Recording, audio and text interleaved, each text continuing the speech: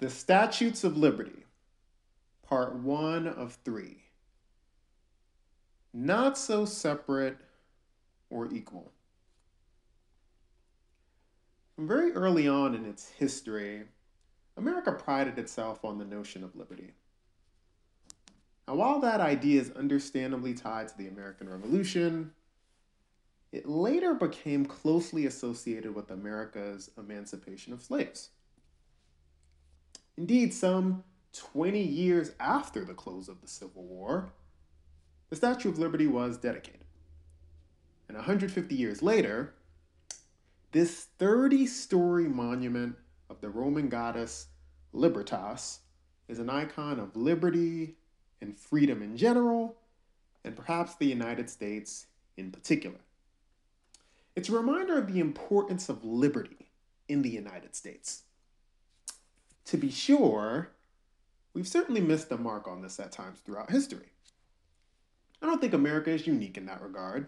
No country is perfect, and there never will be a perfect country. But to the extent to which we are an icon, an example, and leader of liberty around the world, it's important we try to be true to this. I mean, America had a civil war in the 1860s in part because there were millions of Americans who believed in oppressing and mistreating an entire ethnic group of people, even going as far as to deny them of something as consequential as being acknowledged as human. Even after emancipation, we had things like black codes and Jim Crow to institutionalize the oppression and subjugation of an entire group of Americans. The good news is America had really great moments in its history too. Moments to be proud of. We had the women's suffrage from the late 1800s to the early 1900s, culminating in the 19th Amendment, providing the right for white women to vote. They did something subtle there. I don't know if you noticed. We also had the Civil Rights Movement in the 1950s and 1960s, culminating in the Civil Rights Act, which abolished Jim Crow and legally protected the rights of Black Americans as U.S. citizens. Now, I should add there are many other protective visions for other groups of Americans in the Civil Rights Act as well, but obviously that's the thing I was trying to draw attention to, specifically what it was doing for Black Americans. Now, in many ways, you can think of these and others as the Statutes of Liberty. They represent policy that protect the basic rights of American citizens. Now, admittedly, these were rights that many of these groups already had, but they weren't being allowed to exercise these rights for reasons far beyond the scope of this essay. But today, my focus isn't on Black people. And today, my focus isn't on women. I'm actually interested in the liberties for LGBT persons, persons who are gay, bisexual, transgender, and others in that community as well. My biggest point in this essay is that these persons, just like all Americans, have liberties. But for decades, Christian Americans have been one of the biggest opponents of LGBT Americans having the right to exercise those liberties. But aside from the fact there doesn't really seem to be a legal or constitutional basis for withholding rights from LGBT persons, I don't even think there's a biblical basis for being in opposition of LGBT rights. Importantly, these operate independently of whether or not LGBT lifestyles are in keeping with one's Christian values. That is, whether or not a person feels a lifestyle is consistent with the Bible has almost nothing to do with whether or not law-abiding, tax-paying citizens should be able to exercise the same rights as other Americans. We're dealing with complex subject matter, but I'll try and distill my essay into 3 points. And I could make more, but I'll try and distill my essay into 3 points. And this will be part 1 of 3 for the essay. As for housekeeping, this essay is addressed to American Christians because the misconceptions in the school of thought I critique here tend to be widely held in many Christian circles.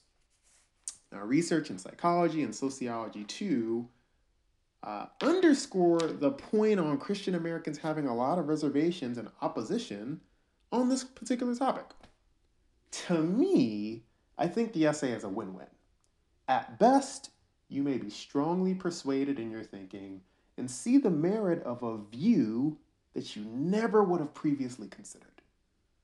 At worst, you'll disagree and see my view as a bit strange.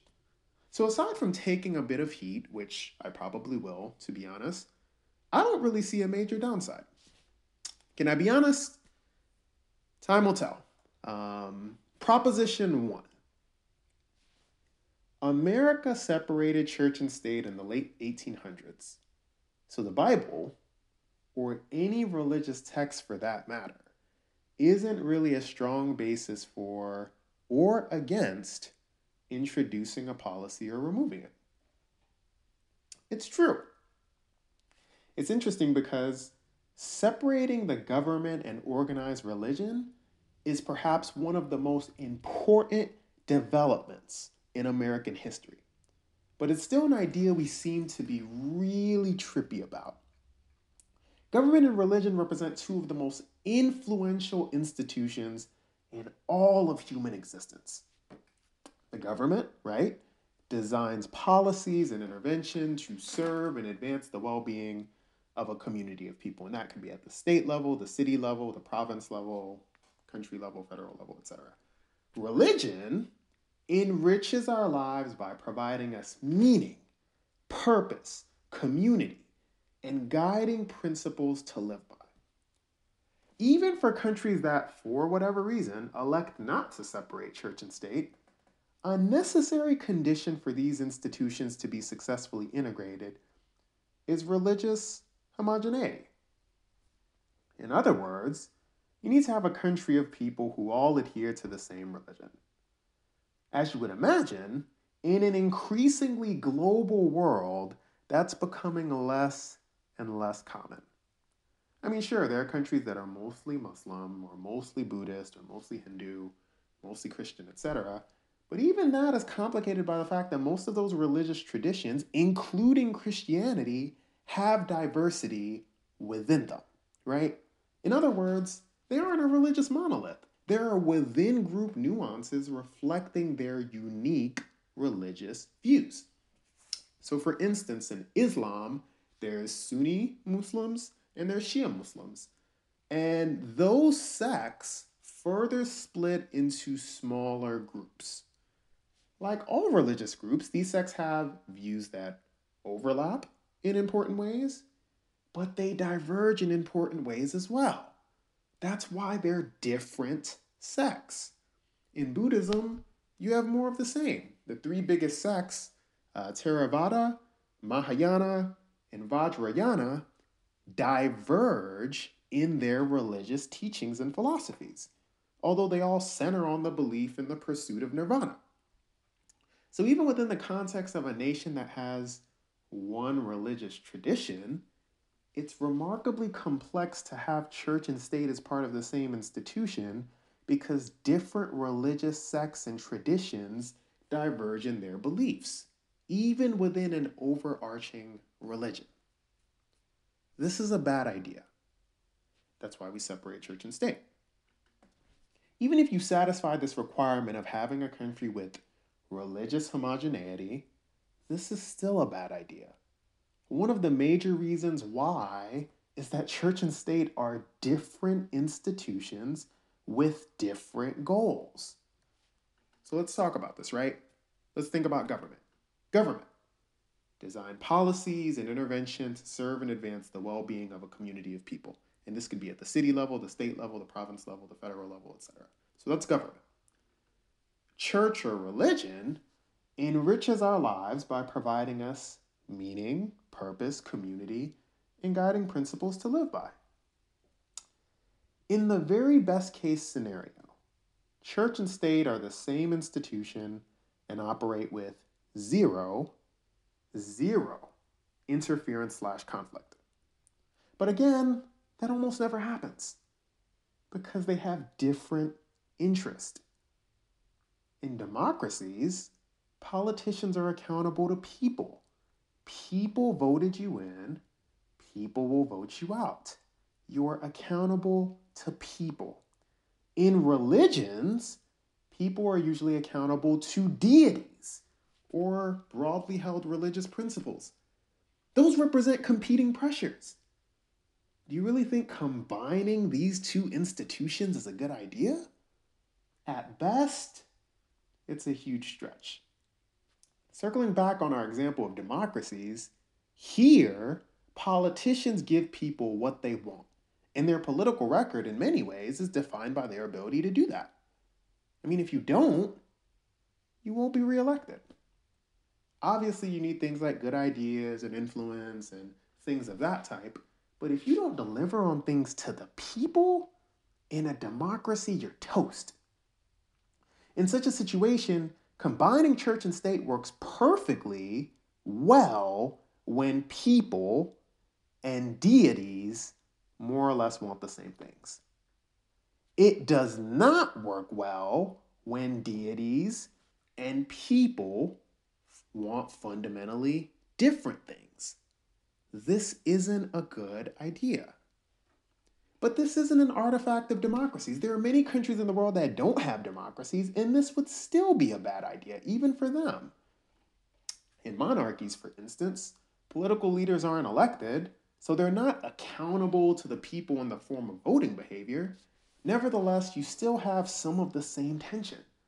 Quite frequently, a monarch's narcissism, abuse of authority, material and luxurious lifestyle are at odds with many mainstream religions that tend to focus on a simple and virtuous life. But when church and state are part of the same institution, this would mean religious leaders wouldn't be permitted to denounce lifestyle choices or behaviors of the monarch. Because religious leaders work for the government, they work for the monarch. They're part of the same institution. This is not a good idea. And to be sure, we have well-known examples too. Think about European colonialism. This wasn't just a strategy for imperial conquest. Many of these monarchies also sought to advance the gospel message while doing so, right? And then you have this weird, perverted relationship where you're preaching the gospel to men and women that you kidnapped from Africa and then you sell them into slavery in a foreign country. Never mind the fact that what happened was wrong for so many reasons. This type of incestuous relationship makes it very challenging for leaders of any religious group to denounce behaviors that are culturally and socially relevant. Because political leaders believe they're advancing the church. So to scrutinize their attitudes or behaviors or policy means you're calling their morality into question, right? I mean, we could say the same about the Spanish and the Roman Inquisition.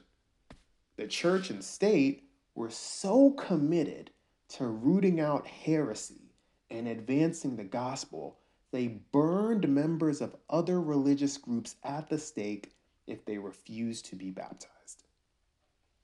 So hypothetically, if you're a Christian during this time, you can imagine the fear you would have in speaking out and saying that your government shouldn't be threatening to burn people at the stake as a means of converting them. But the reason why that circumstance even exists is because church and state were part of the same institution. Again, irrespective of your religious background, I'm pretty sure we all agree that these are terrible ideas. Governments shouldn't threaten to burn people at the stake if they don't convert religions, and they shouldn't justify political exploits in foreign countries by saying they're evangelizing to the people they're subsequently kidnapping and selling for money. Now, fortunately, in America, we've decided to separate church and state, and we more or less made that shift, I think, in the late 1870s, early 1880s, somewhere around there. But here's the kicker. This only works with careful attention and some level of objectivity.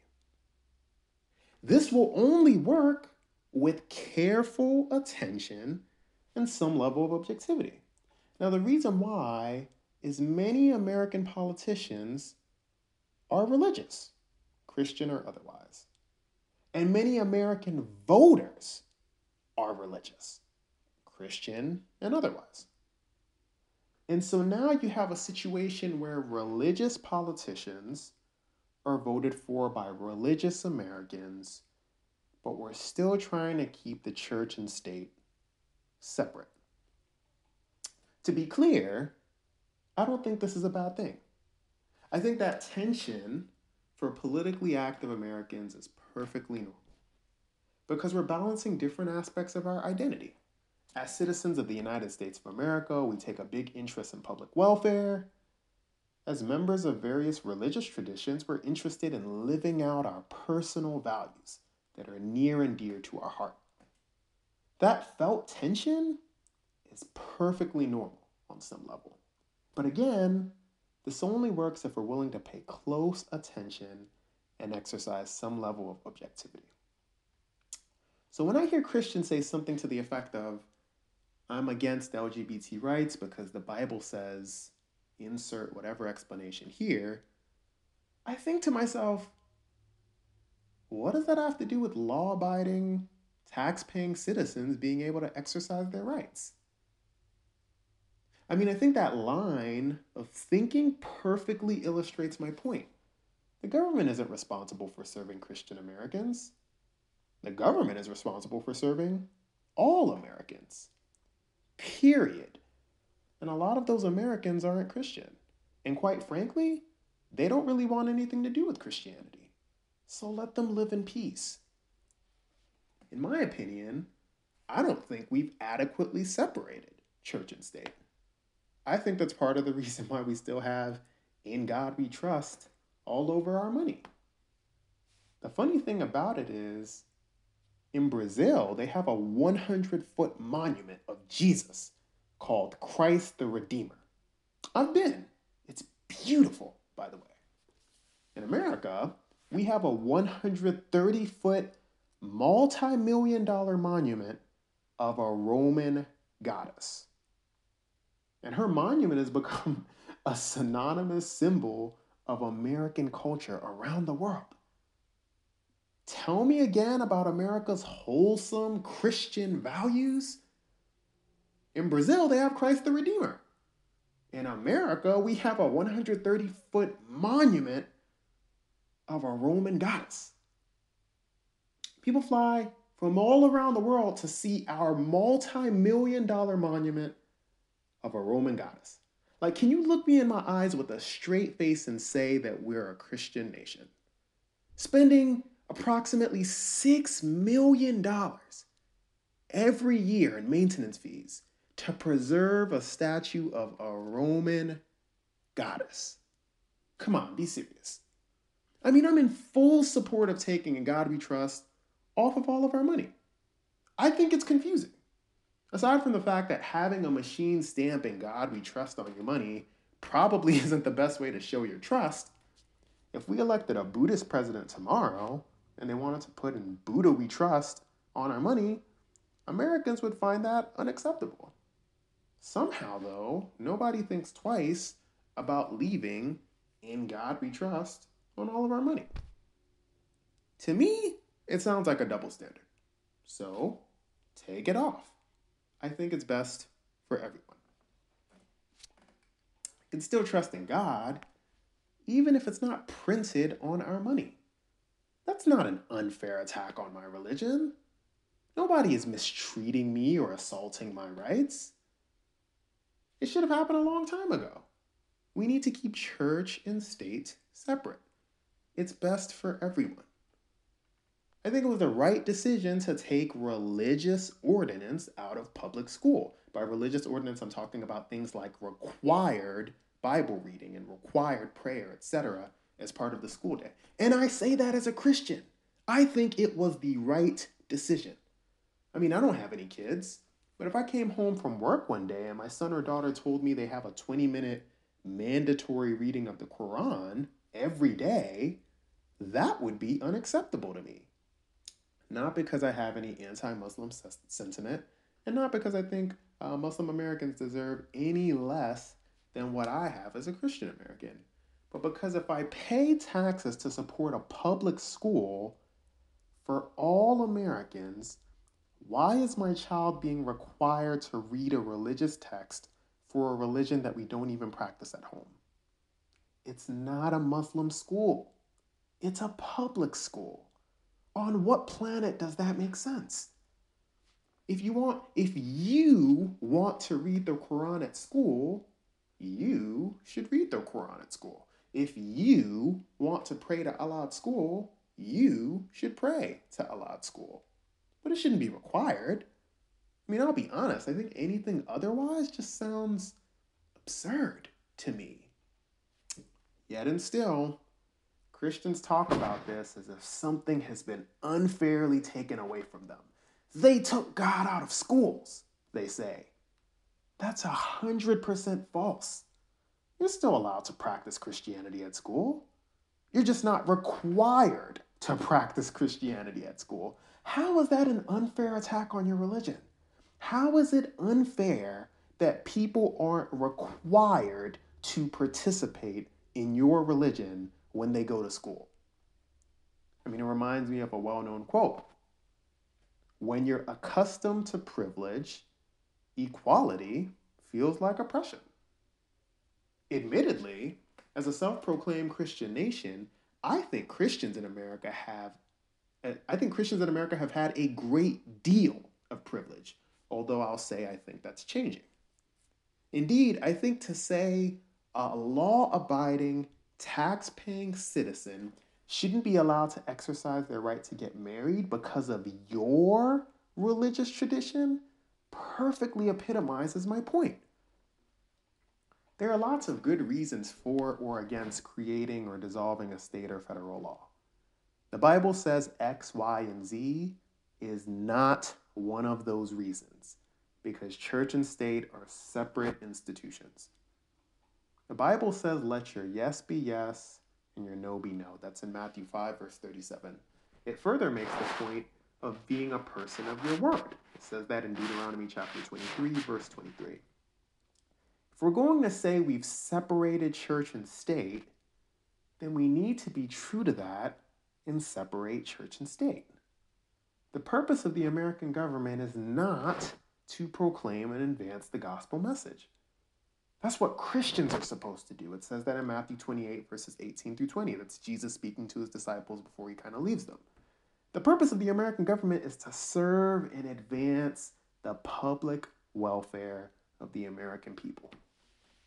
For us to say we've separated church and state, but simultaneously look to advance Christian views while oppressing others, is not consistent with honoring who we claim to be as a country. And to be clear, who we are on an individual level is not the same as who we are on a country level. That is, it's entirely possible to believe in a nation where all men and women can freely exercise their liberties and rights while also believing in a set of principles to live your life by, as described according to your religious tradition. Those are completely independent of one another. As a closing note, because I know this is running long, it's a bit ironic and disappointing, really, to see Christians advocate and champion so many social causes. We want to do fundraisers for the poor, and we want to do clothing drives for the homeless, and we want to fly all over the world and volunteer in orphanages and take care of sick people. All of these are commendable. But here's the kicker. What I gather from a lot of Christians is that they're perfectly fine with some people's oppression as long as they feel like Christians are coming out ahead. They're perfectly fine with some people's oppression if they can convince themselves it's in the name of Christianity. They're perfectly fine with some people's oppression as long as Christianity comes out on top, right? And you may say, Oh, well, that's really dramatic. But I disagree. I think it stings, but I think it's completely true. And I think it's a reasonable critique. Because it's not out of the ordinary for people who subscribe to various religions to believe something is right or wrong. Every religion does that. Christianity isn't unique in that regard. But the moment you say, this is a group of law abiding, tax paying citizens, but I don't want them to have the rights of everybody else who lives in America because of my religious views, that's beyond religion. Now we're talking about oppression. Now we're talking about hierarchy. Now we're talking about discrimination. Now we're talking about authoritarianism. You can be devoutly committed to a religious tradition without all that extra stuff. Like, what? LOL. No, not LOL. It's not even funny. This is serious. That's not the way the American government is supposed to work. And that's not the way Christianity is supposed to work. I'll stand by Proposition 1, and I'll take all the criticism and flack for it as well. America separated church and state in the late 1800s, so the Bible, or any religious text for that matter, isn't really a strong basis for or against introducing a policy or removing it. Can I be honest? Time will tell. Some random thoughts.